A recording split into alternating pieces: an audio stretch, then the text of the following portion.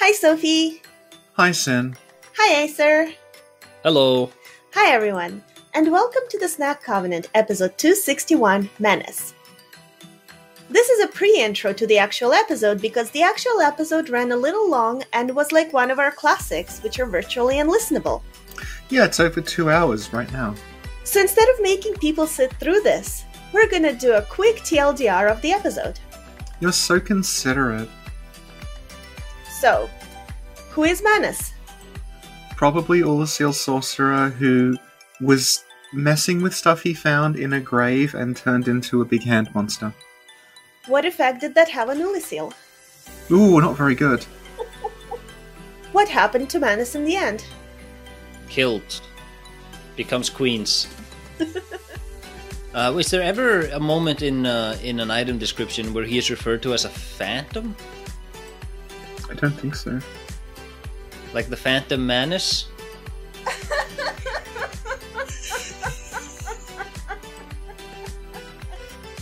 It's almost 3:30 where I am when we're recording this. Yeah.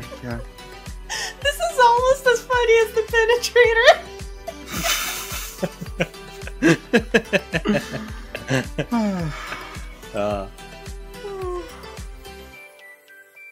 Okay, perfect. And then I'll ask a Brutus to come in and be like, well, you heard it all. Now you don't have to listen to the podcast.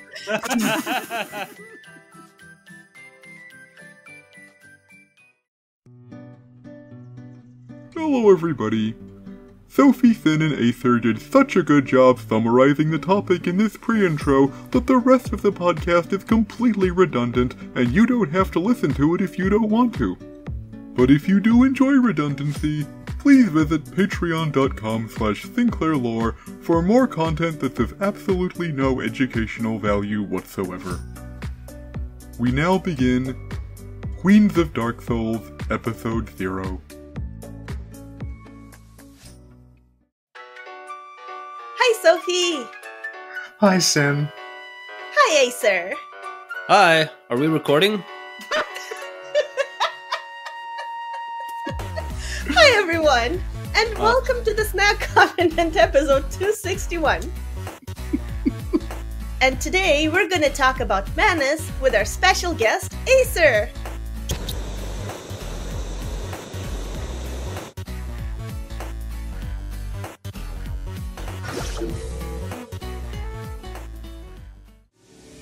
Now, Acer, some people watch us exclusively for the Prepare to Lore series. For the benefit of those people, could you please tell us who you are and what you do? I'm Acer. I come on these podcasts sometimes, but I also like to go through some old FromSoft games on my channel. And we did a massive collaboration for a big Bloodborne project, which is almost 10 hours long. And what's your channel's name? Acer Aesthetics, one word. And Acer, you're also working on a very special project. Yes, I'm working on a video game, Sin. Oh my goodness. Yes, and so I've spent the past 2 years building a bunch of assets, objects, codes, just building a lot of stuff with which to assemble a final game. Mm-hmm. But before dedicating myself to 6 or 8 months of assembling something, I decided I'd do a mini game first. First of all, to get an idea for how it comes together, but also to get an idea for what works and what doesn't. So that mini project is going to be coming out either soon, or it probably is out by the time we release this. So if people want to give it a shot and tell me what is and isn't working, I'd really appreciate that. Awesome, and we'll post the links down below. Awesome, thank you. Super duper. So now, today we're talking about Manus. And the reason we're talking about Manus, because Acer, Sophie and I are Dark Souls 2 lore professionals. And we're going to cover the 4 queens of Dark Souls 2. But to do that, we obviously have to talk about Manus first. So, Manus. His full name is Manus, Father of the Abyss. Yes. Or it is in English. Mm. Sophie did some research. Yes. His Japanese name is Shinen no Shu Manasu. Ah, Master of the Abyss.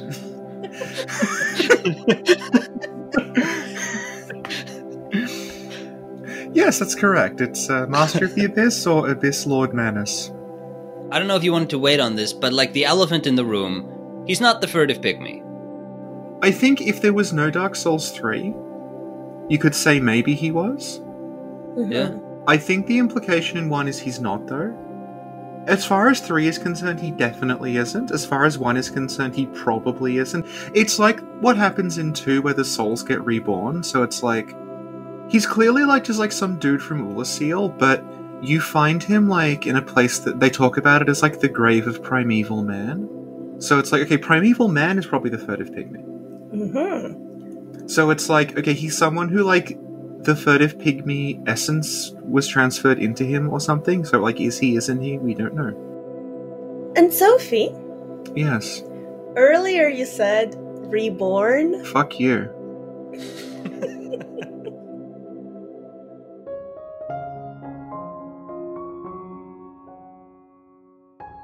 Hi, Sophie here. I'm a lot happier than normal because I'm just so excited to be talking about Reborn! Again! Reborn is an extremely influential and creative anime from 2006.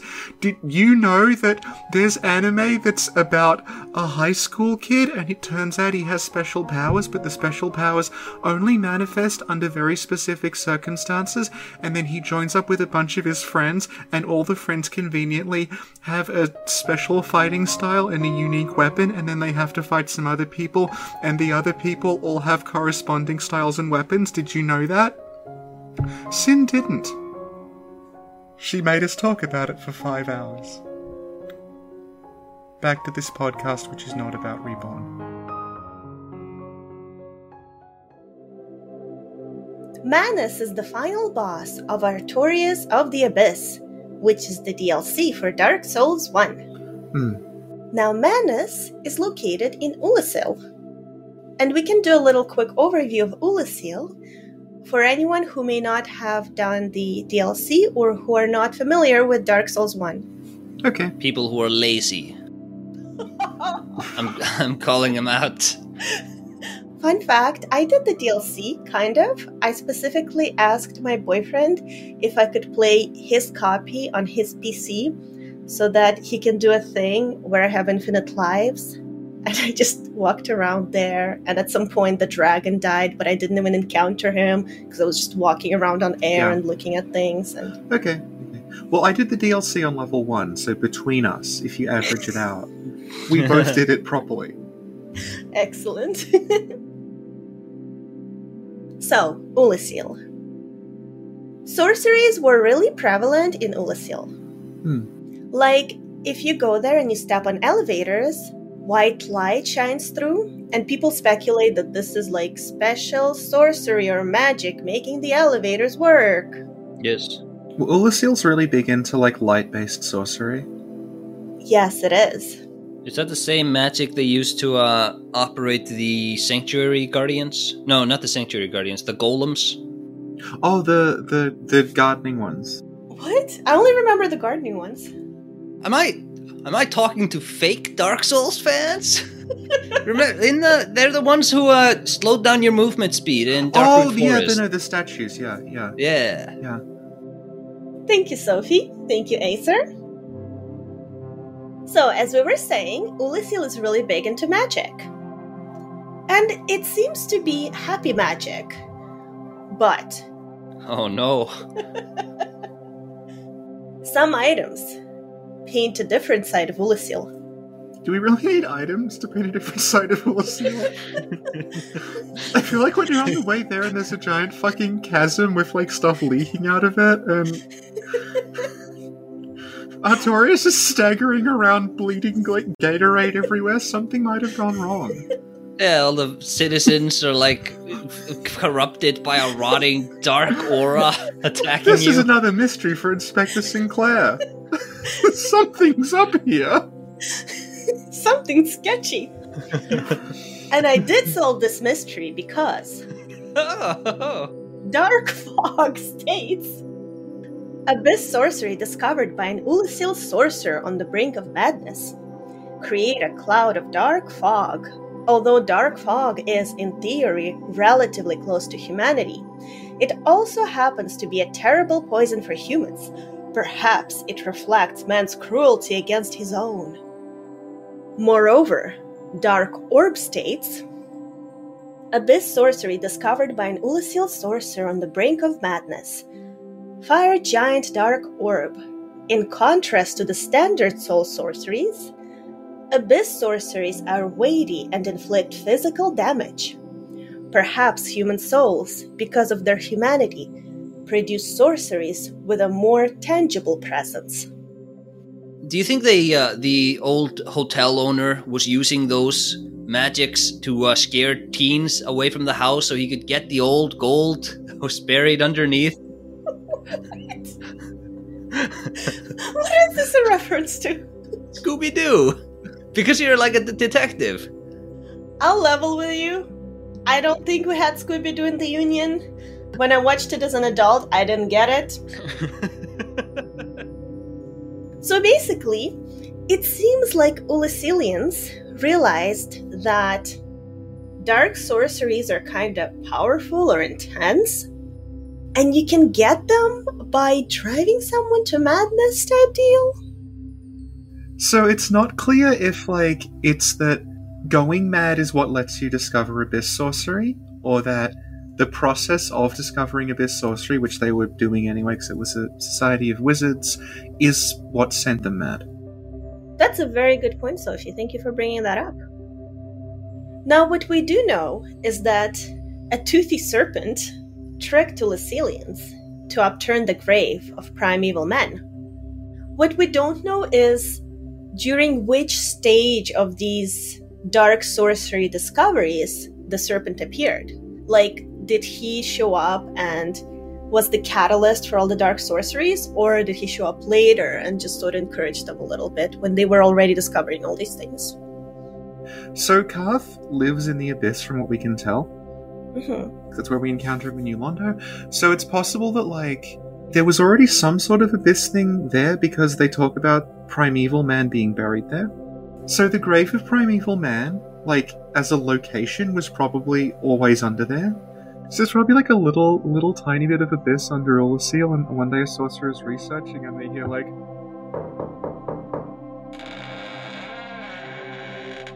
Chaosu.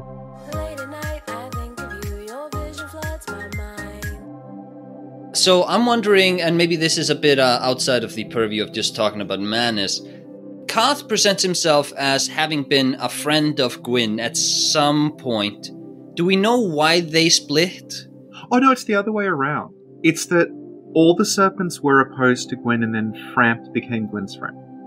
Oh. Yeah. Kingseeker Frampt is like, he's like his fake news PR person, kind of.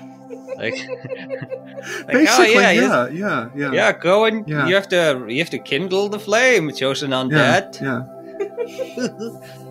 Yeah, Kath is more in line with like the natural law of the world.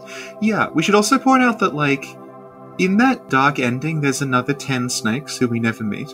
And Yeah. if they're all aligned with, like, the dark and Frampt is the outlier, then the toothy serpent that fools Ulasil could actually have been any of them. Karth might just be, like, the new Londo one, and then there's, like, another one that's... It's a shame there's not a line where Kath is like, "Ah, I see you went to Ulasil. I remember that place."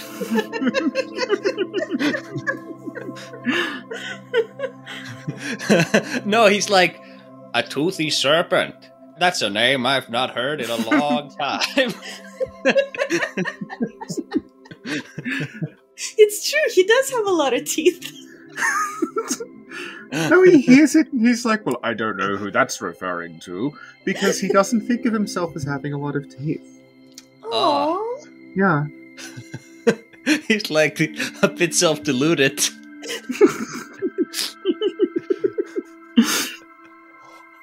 It's like, he looks in the mirror and he sees like Fabio. He's like, I'm Yeah, fabulous. yeah.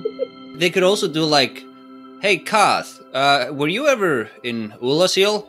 And then Kath is like, there was none. And then he turns around and leaves. And it's just like, he has like a bunch of memorabilia and stuff. That's like, I came from Ulasil, and all I got was this lousy t-shirt.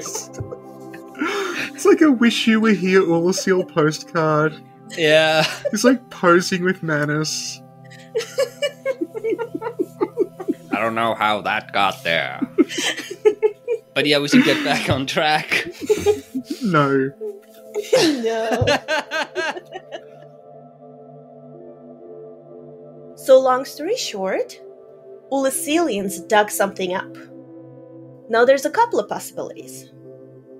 Alright, so, some people think they might have dug up Manus, and the other theory is that they dug up the grave where the, like, essence of the abyss was. This is what we meant at the start when we were talking about the Third of Pygmy, because it says that they upturned the grave of primeval man. The area where you fight Manus is a grave. There's like an actual like human sort of like shaped hole in the ground and everything. And Manus is a sorcerer, and if you look at all the descriptions of like the dark sorceries, it says that these were discovered by people from Ulasil who were like on the brink of going mad.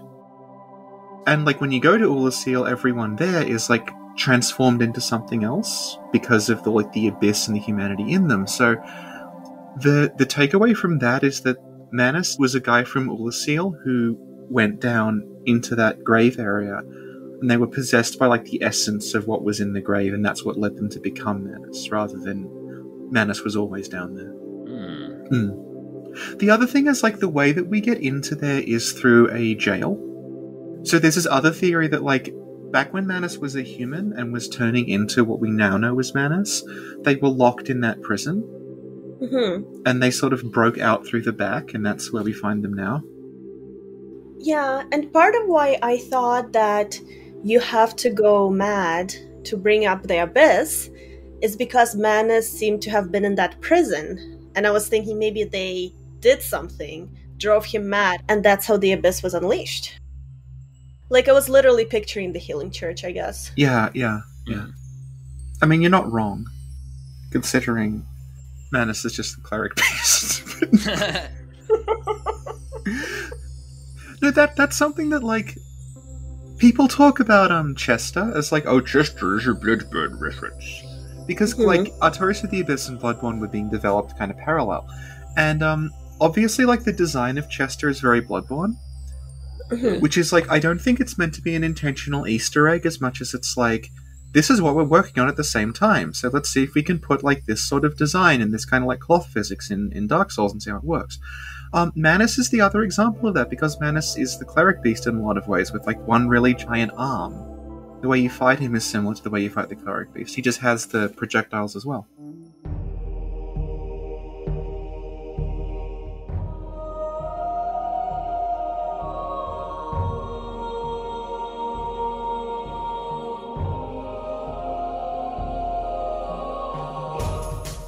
Hey, how you doing? It's Tadetaka Miyazaki here. So, they were just talking about, like, the development of Bloodborne, so I thought I'd fill you all in on that. So, right after Dark Souls became a big hit, Bandai wrote to me and immediately demanded 7 sequels, and I said, fuck it, give that shit to Yui. I had to come up with my own project. And I couldn't really think of anything, and unfortunately, Eidos still owned the rights to Berserk at that point, so I didn't know what to do. So I was talking to my cousin Ricky Miyazaki, and he says to me, you know that Brotherhood of the Wolf movie? You do that, but you add the Cthulhu's. So that was the genesis of Bloodborne. Dark Beast Paul is still my idea, though. Now back to these assholes. I always theorized that the cleric beast looks like Manus as like Miyazaki's way of saying the biggest boss from the last game. Yeah, that's like the first boss in this one. Yeah. Oh god. Yeah. Does that mean the first boss of Elden Ring will be Gale?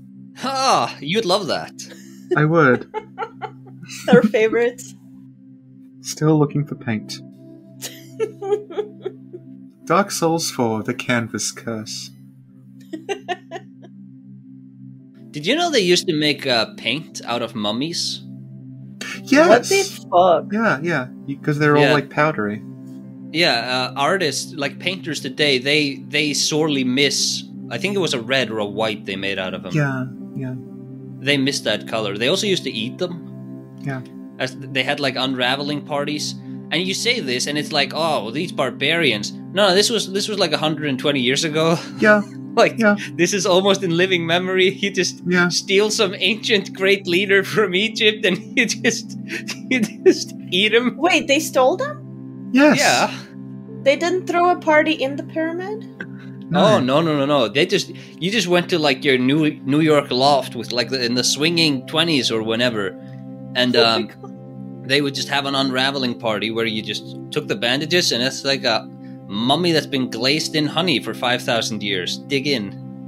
Mm-hmm. I imagine it would have tasted pretty Yeah. good though. Not gonna lie. And obviously the reason people who did that died shortly after was a curse. Yes. And not the fact that you've been hanging around a fucking tomb eating necrotic flesh. Hey, maybe that's what happened to Ulasil. They ate the furry Yeah. pygmy. Well, that's what Gale does. Oh, my you're God. right. It's coming full circle. Oh, wow. Ah, Damn. Yeah, he ate all the old kings. Yeah. Damn. Was he like, I miss those unraveling parties? Remember the 1920s? My lady needs paint. She needs mummy white. Thank you, Sophie. Thank you, Thank you, Aether. Sam. Mhm. So then, after Lycilians dug something up, or were possessed, or tortured Manus, or drove Manus mad, they did what the toothy serpent told them to do, whatever it was. They kind of unleashed the abyss on the city. Kind of. Yeah, a little bit. Yeah. You can see it every now and then. And what were the side effects of the abyss running wild? Well, since side effects of the abyss running wild include your arms becoming about 3 times as long, Mm-hmm. your fingernails becoming claws, Mm-hmm. your head swelling up into a massive weird branches and glowing red eyes, Mm-hmm. madness, Aggression. yeah, slight asymmetry with one arm becoming much bigger than the other. Wait a minute. You get the Yarnum look. Yes. Oh, Hmm. yeah, kinda. Yeah, which is another thing that kinda happens in Dark Souls 2. Because there's these, you remember, you would know this because you were Murray Kondoing No Man's Wharf, you know, those, like, kind of monkey things with the really long arms?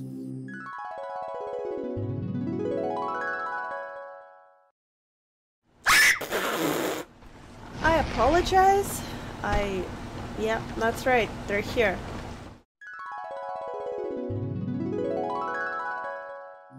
Yes? They're like dark things. Like, if you hold light up, they run away. Yeah? Yeah, so, like, that's kind of Ulasil-like, because they have the Oh my long God. arms with the claws on the end, yeah. That's true. Yeah. A little bit. Cool. So, that was the quick summary, I guess? 40 minutes, 48 seconds. Don't worry, most of it won't make it in. Now, before we proceed, Manus is a boss we fight. Could you please quickly describe what he looks like to refresh people's memories and for people who may not have seen him yet? He's very hard to see because you fight him in almost total darkness. Yeah, he has very squat legs and a very large torso and one very large arm. And then in his other, slightly smaller arm, he's carrying a staff. His head is kind of, it looks like moose antlers. Like big, sort of like coming off the side of his head, but there's all these little red eyes in them. Which look like the red eyes of things that are infected with the abyss in Dark Souls. It's like a little sign that you get that there's abyss stuff going on. And you can actually see his red eyes in the darkness as you approach him. because you approach him sort of from above, and if you look down into where you fight him, his eyes are visible glowing in there. And you can actually cheese him if you want by positioning like a crossbow or a bow there and just shooting down into the arena at the eyes. And you can actually kill him from outside the arena that way. That's poor sportsmanship. It's very poor sportsmanship. I hope that in Elden Ring, they have bosses that you could theoretically do that to. But then when you do that a few times, the boss just looks at you and like throws stuff at you. And like one-shots you, either a big rock or some magic, and you're like, oh my god. They thought of everything. They had those bosses in Demon Souls, the dragons, where you chip them down to 1% health and then they just fuck off. It's like, wow, yeah. All this time I spent trying to kill you. Amazing. So, there are various locations that are relevant to Manus. And since we in the Snack Covenant love to talk about arenas, I thought that we would frame this podcast through Manus's locations. Okay. First, there's a cave where he grabs us and transports us to the past. Then we'll talk about the jail. And we'll finish with the Chasm of the Abyss. Okay. Let's talk about the first location, where his hand takes us into the past, that is Ulasil. So can you please describe the location and tell me more about it? Well, Sin, in Darkroot Basin, there is a Hydra. Mm-hmm. And the Hydra is in some water, and the water is very, very deep, and if you're playing Dark Souls Remastered, you can't see that the water's deep. Mm-mm. What? Yeah, so in the original Dark Souls, the water material shader was a little different. Oh. So you could see through, okay, this part of the water's safe and this part's not. And then Dark Souls Remastered fixed it by making the water really, really reflective. So when the light hits the water, you can't see anything below it, and you have no idea where the safe areas are. But you know what? They didn't fix the Hydra's terrible positioning once you've chopped up a couple of heads. That's still in there. Yeah, the classics. So, when you beat the Hydra, you have to save and reload a couple of times, because it, refreshes the area. You defeat the Hydra, this leads to a gold golem spawning way, way, way behind the Hydra. And inside that gold golem is Princess Dusk of Ulasil, so if you beat the gold golem, she'll pop out and say, "My hero!" And then she'll fill you in on Ulasil a bit, because, that's sort of her area. Sort of tying Darkroot to Ulasil. And then, after we get the broken pendant from Seath's archives, we can go back to kind of where we found Dusk before, and a hand will come out and go, "Hey, it's my pendant." And then we'll grab you and take you back to Ulasil. I have a couple of questions. How long was she sitting in that golem, and how did the pendant end up with Seath? Time is convoluted in Lordran. No, it isn't. It's very simple. You can sort of figure it out. It happened not so long ago that the legend of Artorias has not been forgotten. It is still talked about. People know roughly where it happened. People go looking for Artorias' grave. It's a known thing. Sif is still alive, although, again, Sif is like a giant magic wolf, so we don't know how long that lived for. Not for much longer, sorry. Oh. So we have to, go find Artorias' grave. It's still roughly where, it would have been. The grave is still there, the sword is still there, so it's not been really that long, but it's been long enough that the exact specifics of the story have been forgotten. So no one who's alive now, apart from Dusk, was, there. Yeah, we should also note, though, that it is possible that, the gods of Anor Londo have exacerbated, the speed at which Ulasil has dropped out of memory. We have that gate on the opposite side of the New Londo gate, which is just clogged up, which would lead to Ulasil, I believe. Yeah. So, and they, because they're all about fire, they would have a vested interest in people not looking too deep into Ulasil. That's true. You know, I think the DLC, they kind of screwed up when they made it, because they should have given you another copy of the Covenant of Artorias if you killed Artorias, before killing Sif, and then you can just not kill Sif and you could still kill the Four Kings. Yeah, that would have been perfect. But they didn't. They didn't have you on their team. Yeah, I would have made a better one. Yeah. You know what I would have had you able to do? I would have made Ornstein a summon for Calamite. Oh. That actually That's makes deep. sense. Yeah, because all the other 3 knights are there. That would have been cool. Yeah. What if Gale were summonable for Manus? Wouldn't that be great foreshadowing if Gale was summonable? Like, who the fuck is this guy? And it's like, time is truly convoluted. That would have been perfect. I think that actually would have been like, okay, so like this summon that nobody knows anything about, and now he's like this big character in Dark Souls. I think that would have been actually kind of cool. Yeah, That would have worked. Yeah. In order for this to work, Dark Souls 3 would need to have been planned. Oh, shade. No, but like it was. It just it got. Well, I mean, we're actually recording about that later tonight with Abyss. So yeah. Yeah. Awesome. Thank you, Sophie. Thank you, Acer. And what is the pendant doing in Seath's archives? It's making the accessing the DLC more annoying than it needs to be. Okay, thank you. Seath's obsessed with 2 things, right? He's obsessed with sorcery and he's obsessed with dragons. Ulasil, Land of Sorcery. Manus, Sorcerer.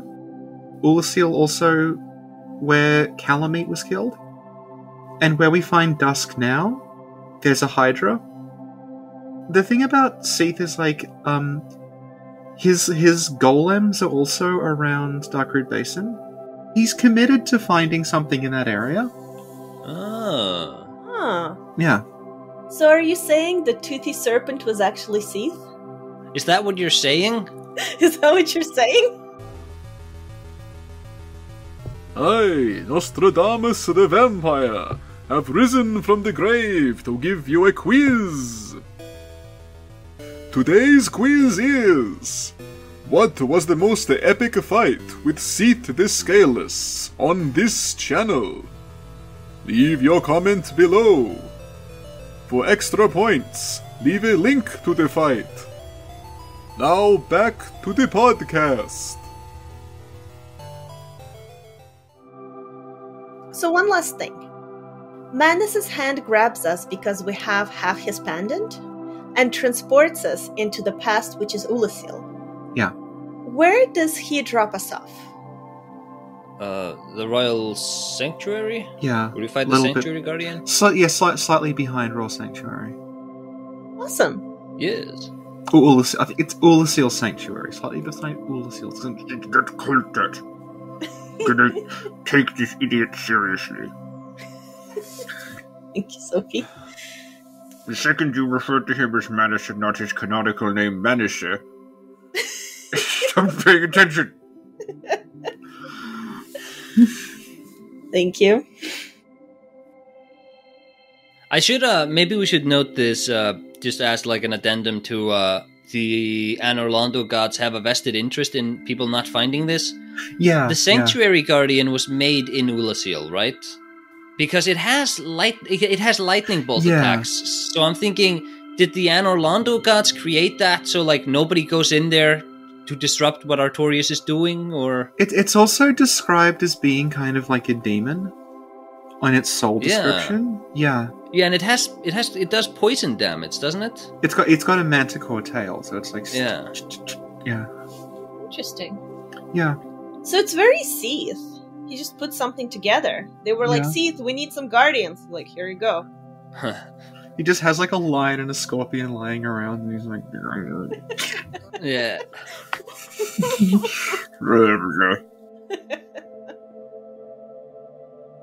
Now, interestingly enough, we're not the only person that Manus kidnaps into the past. no. Marvelous Chester.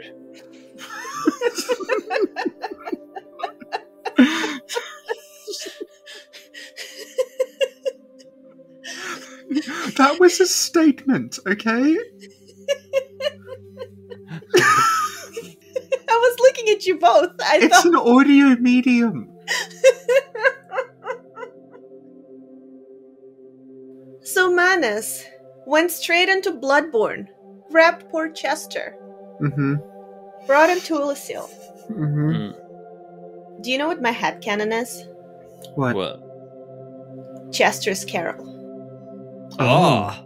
I was going to make a ridiculer about it, but then GSF came along and ruined the channel. Yeah. Well, he's dead now, so.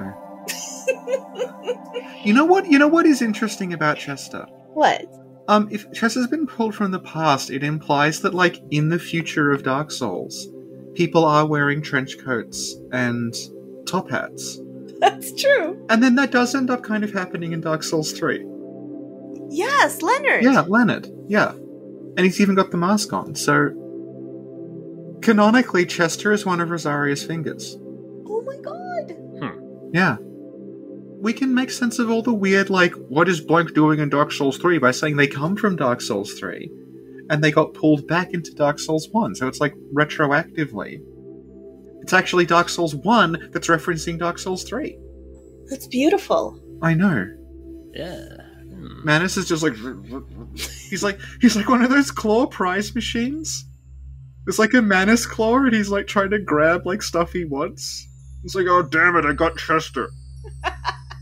Sophie, what you're saying is Manus is the amygdala. Yes. I mean, that is literally what happens. This giant hand grabs you and takes you back in time. Oh Yeah, my if you have the right objects on you. Yeah. Oh wow, yeah. Yeah. That is interesting. Thank you, Sophie. Thank you, Acer.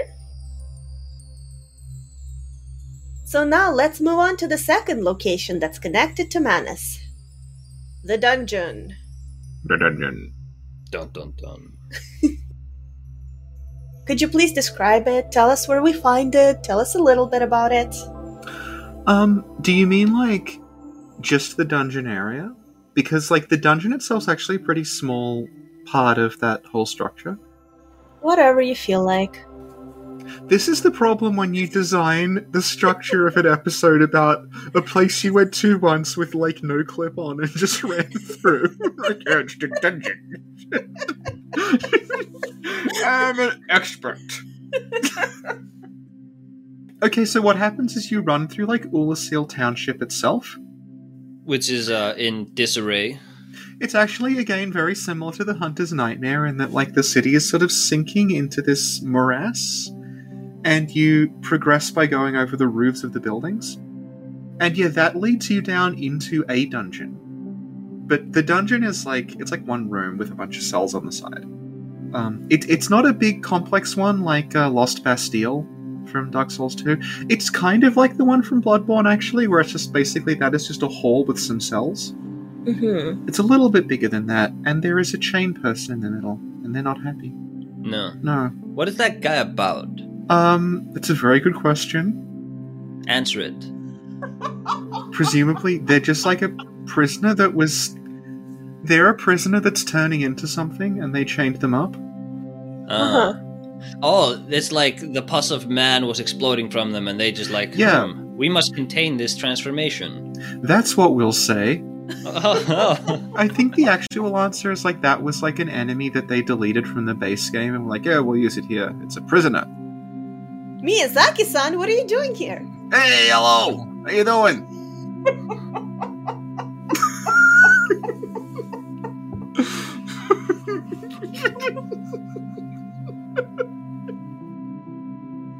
Okay, so I think, I can't exactly...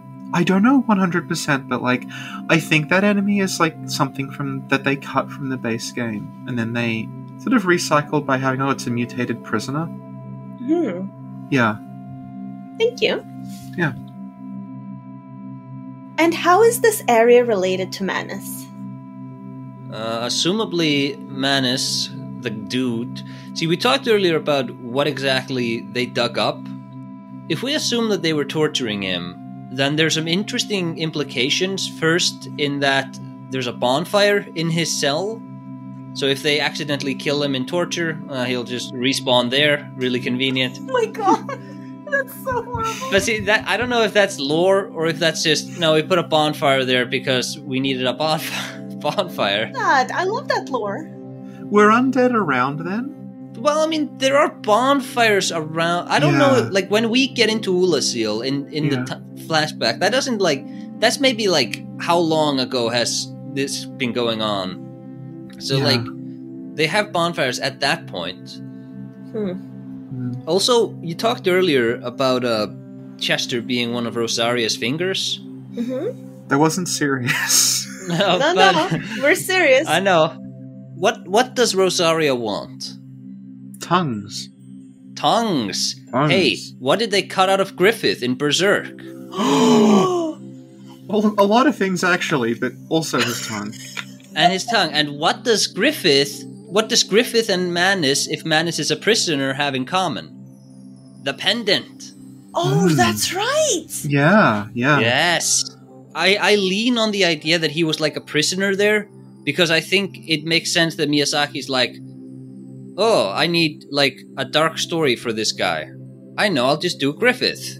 Let me get out my copies of Berserk. Oh, that's a good one. Let me just brainstorm. Reaches over to his bookshelf. Oh, my only manga. I feel like people always kind of exaggerate Berserk's influence, but I think that one is pretty straightforward. Yeah. Well, he was probably like a sorcerer that he started to transform, so they locked him in the prison. Because he was going mad and changing, and then... That's not very nice. No. And also his pendant was the only thing that kept him sane. Yeah. They just took it away from him or something. Yeah, you know who else turns into a monster and has a pendant? Who? Lawrence? Lawrence?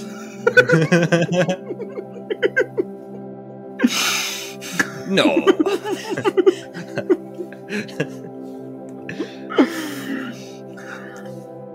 Do you think Shura awoke within Manus?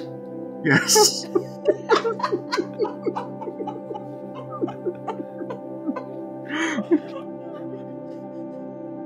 Thank you, Sophie. Thank you, Acer.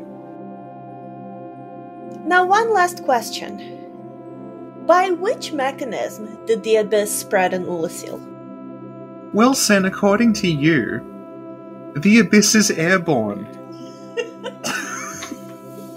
That's going way back. Yeah. I don't think anybody knows this reference. No one made it. I think they probably remember when it was uploaded, but they didn't make it that far in.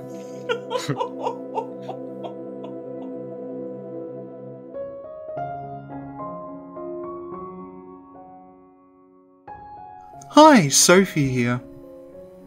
The abyss being airborne is a reference to a video that Sin and I made several years ago in collaboration with fellow influencer Aegon of Astora. The abyss is described as something without a set form that moves from place to place, twisting the world around it. This makes perfect sense within the fantasy universe of Dark Souls, unless you're Sin, who demanded a purely physical explanation. When Aegon and myself failed to provide one, because there isn't one, Sin decided that the abyss must be airborne, a sinister, invisible cloud moving around Lordran, Dranglake, maybe Lothric, and wherever the ringed city is, and making bits of the ground melt. Yet another good reason to wear a fitted mask when out in public. Back to the podcast. I look forward to seeing how much of this podcast survives. Honestly, surprisingly, a lot of it will. Now, let's talk about the last area and the boss fight. The Chasm of the Abyss. We didn't even talk about the dungeon. Oh, We just got sidetracked. so if anybody has anything else to add about the dungeon, speak now or forever hold your peace. Sin, I've been meaning to say. Hey, Sophie, you look like you've got something to say. Do you? I certainly do, Asa, thank you.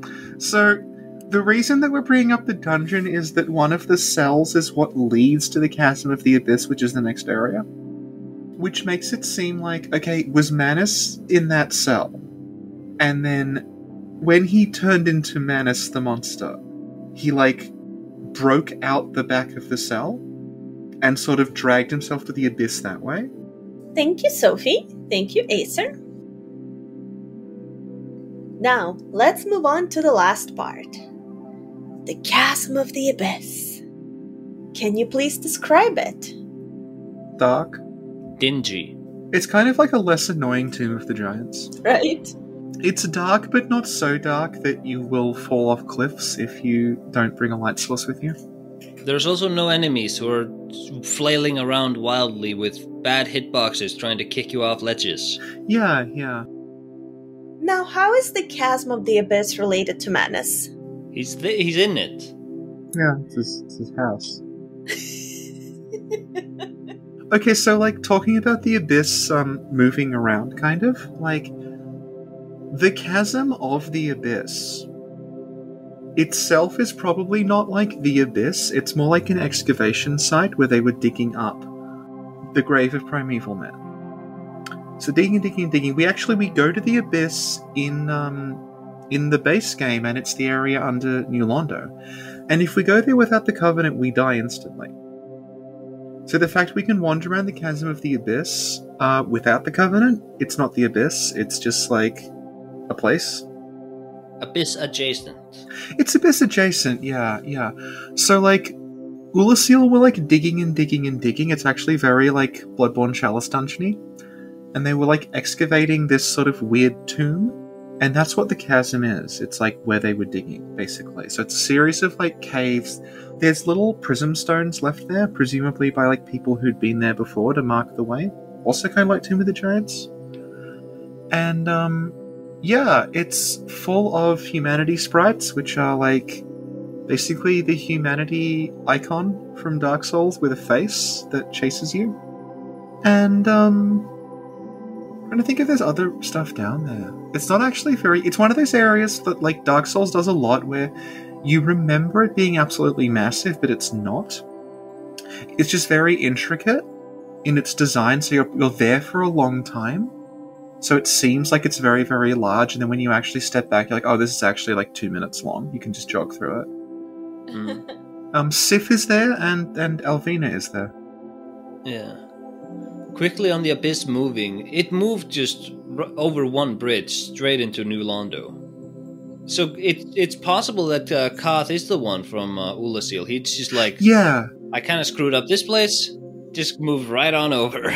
Well, did he screw it up? Because I think he got what he wanted. Well, yeah, it's possible. Because like the whole thing about Koth is he's trying to get like the Lord of Dark to be born, and Manus is the closest we get for a while.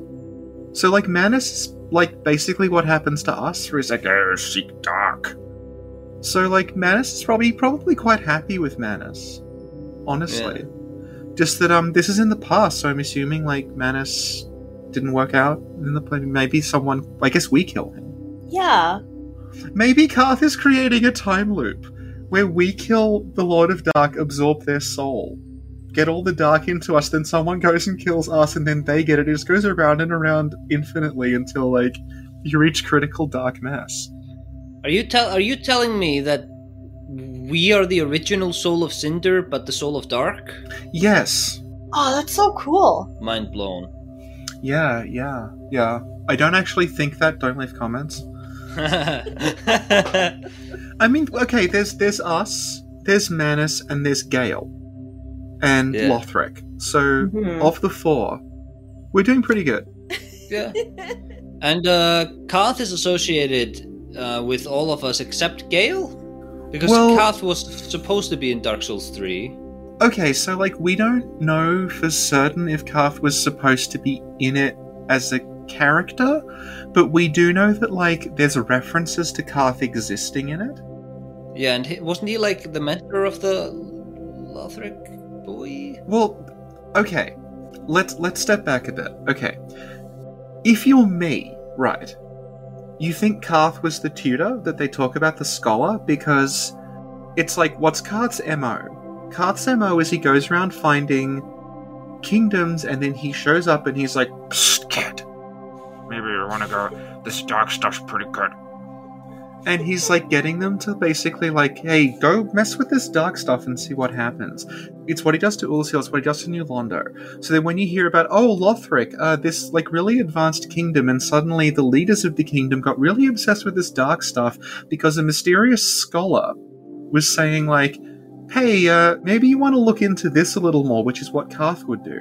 So I think, and I still think honestly, that like, in a roundabout way, because Dark Souls 3 is like hacked up and rewritten so many times, that like the tutor, the scholar, was probably Karth. Either Karth or like an emissary of Karth, like someone who's working for Karth, like a Yuria sort of character. But then like other people think it's Aldia and other people think it's Sullivan, so like it never specifies. It never says. I don't think it could make sense being Aldia. Number one, because we kill him. But also because that's not Aldia's deal. Yeah, exactly. Aldia's deal is all about like find something else. Yeah. Yeah. We don't really kill Aldia because like after he dies he keeps talking to us. This is the most narratively pointless fight in the series where it's like. But that speech he gives at the end is so good. Where he's like, there is no path. He could have given you the speech without fighting you beforehand. Yeah. It's like, it's also a goofy fight. It's just a big face. Yeah. He's a big face and he has little tentacles that go... and then he does his fireball thing where two little tentacles come up and he goes... Well, he's a scholar. He's doing his best, okay? I relate. If you had to fight me, it'd probably be quite like that. Just my hair is just like going... and then I can't open the door. It's one of Sin's favourite facts about me. It's true. Would Sin be like fighting Gale, where you're like, you meet her and she's like eating some snacks or something? Alright, 2 days ago, Sin called me and then she wasn't on camera and I'm sitting like, I don't know where you are. And she wanders in like this monster like from the other side of the camera and she's just got this giant hunk of meat. And she's just like, yes, bitch! And I'm sitting there with my scented candles in a little china cup and it's like, oh, the contrast has never been more defined. Thank you, Sophie. Thank you, Sin. But so yeah, the abyss. Chasm of the abyss. Yeah. There's a hole there. There's a man-shaped hole. Yes. A manhole.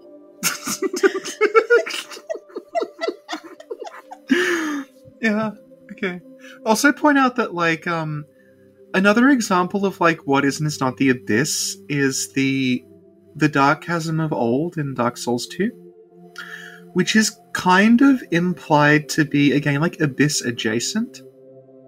It's a similar place to the Dark Chasm of the Abyss, in that it's a dark chasm, and you progress by falling through holes in the ground. It's very sort of weirdly dreamlike, like you just run to the end of corridors and fall through, and then you're just somewhere else. And it sort of has no real geography to it.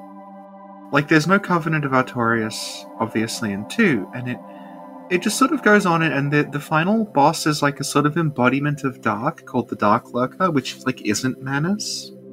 But it's getting there, like, and like, Manus looms large over 2, even though Manus himself doesn't show up, so...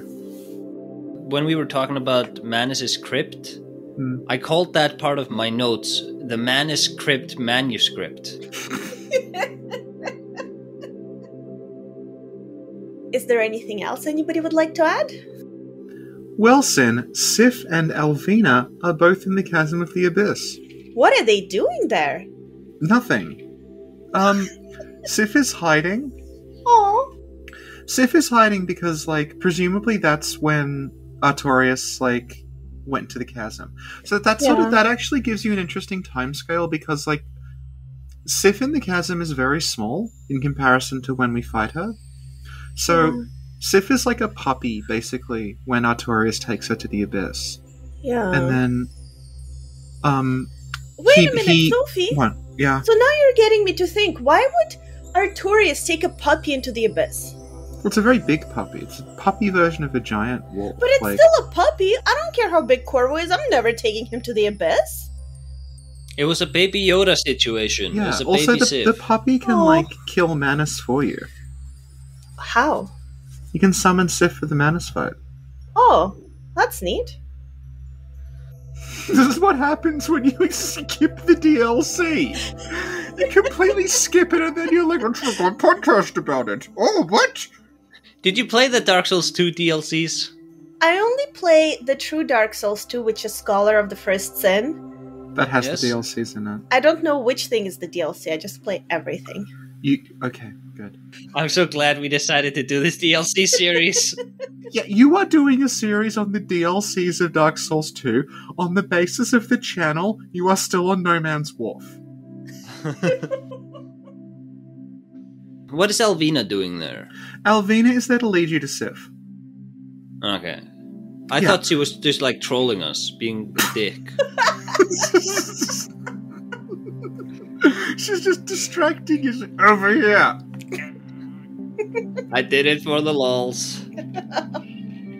Yeah, so Alvina's whole thing, in the present, is she's protecting Sif.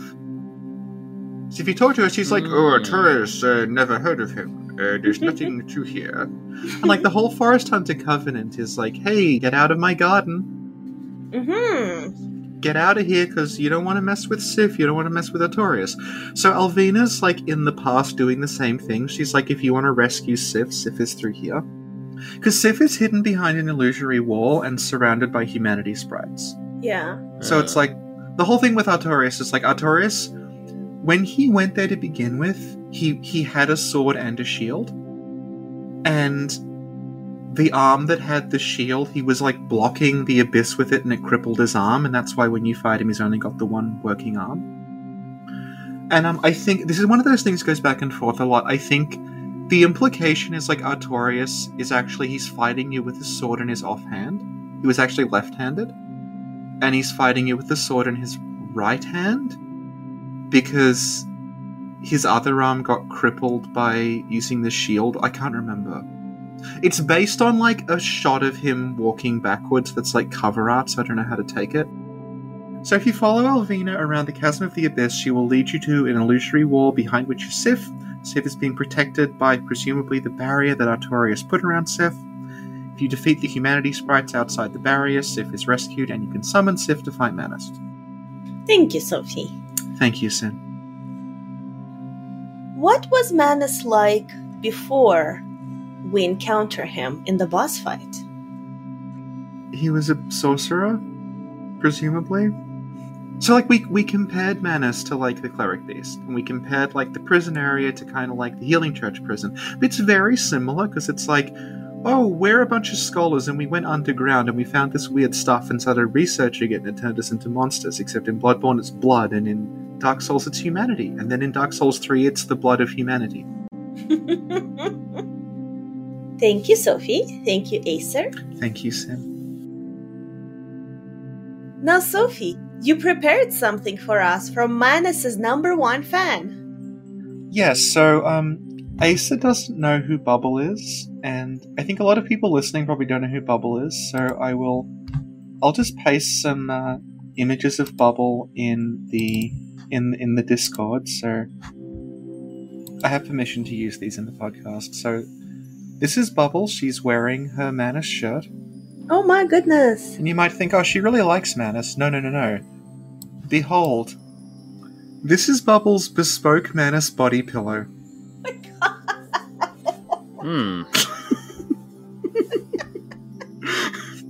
She had this specially made so that every night she can cuddle with Manus. Here's some artwork of Bubble drawn by her friend Ham. So, Bubble is a friend of mine, and she hangs around the chat sometimes.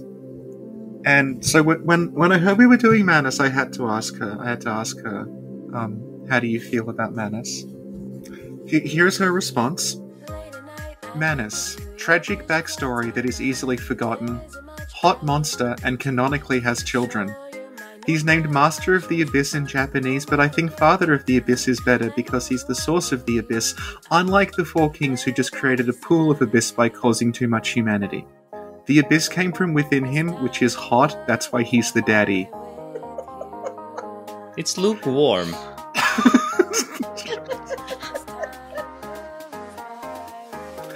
Which if Izalith had a Lord Soul powerful enough to turn everyone into demons, Manus had the ability to turn everyone into eldritch creatures. Also, when he does his dark sorcery moves, he is so handsome. All those hoes and simps thirst over Artorias' sloppy moves, but he's nothing but a giant man flailing his arms uselessly. But Manus is at his most powerful, handsome, majestic, amazing, and cool. He's good at melee and sorcery, and has the thickest health bar in the game, 6666. Well sculpted and gorgeous, he is a work of art.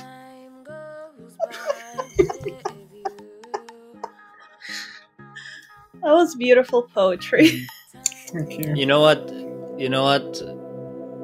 Bubble, you're not the weirdest person I've met in this FromSoft community. Thank you for sharing this with us, Bubble.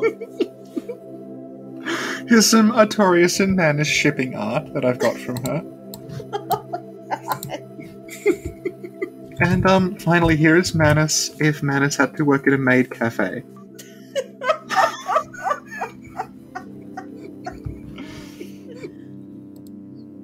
Thank you, Bubble. Yes, thank you, Bubble, for sharing these with me, because she has these commissioned for her, and it was very nice of her to let us use them. Yeah. Yeah. We're almost done, Acer. So, you know, it's a good podcast when you have to reassure the guest that it's almost over.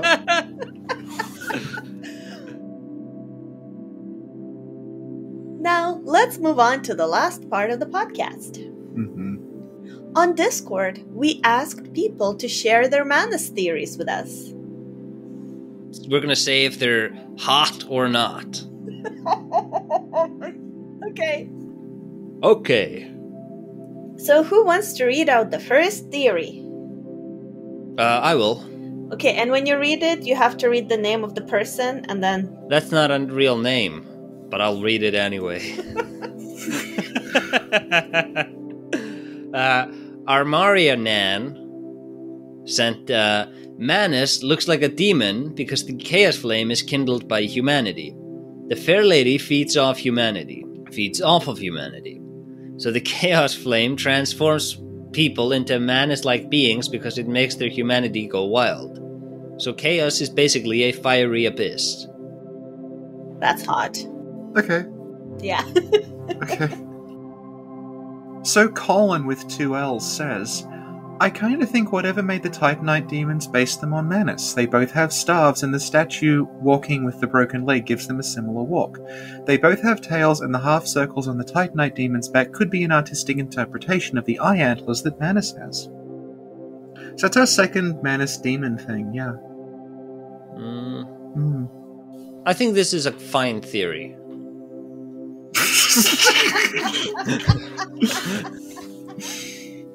That's a great theory, Colin. Don't listen to Acer. Matoma 1A wrote, I think that Manus and Ulasil served as an inspiration to Seath. The Abyss, and humanity in general, seems capable of transforming people, and Seath eventually starting experimenting on humans, transforming them into other beings. I think Seath was trying to replicate the metamorphosis he either heard about or observed in Ulasil, so that he could transform himself. So he began testing this phenomenon on humans. This theory provides a secondary explanation on why Seath has his minions in Darkroot Garden, if he was trying to procure everything relating to Ulasil that he could. After all, crystal golems can be observed obtaining items and people from Ulasil and bringing them back to the Duke's archives. Furthermore, this could explain why Priscilla has ties to the dark with her occult dagger. And if the experiment that created her was based on trying to utilize and manipulate the dark and dragon genetics. Thank you for that theory, Matoma. It's very good.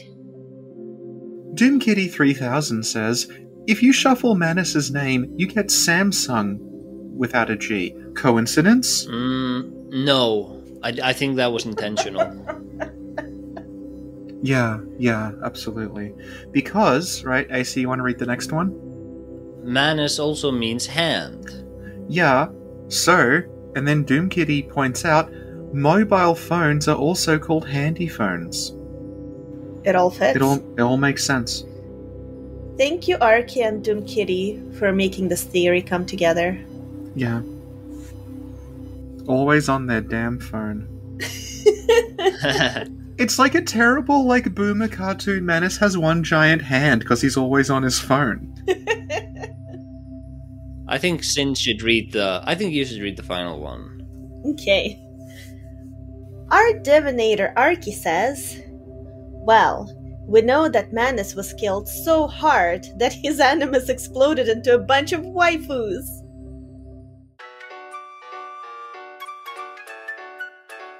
Sophie, do the outro.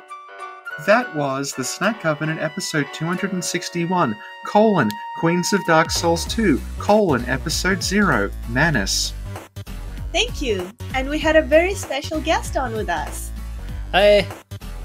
Acer, if people want to find you on social media, where should they look for you?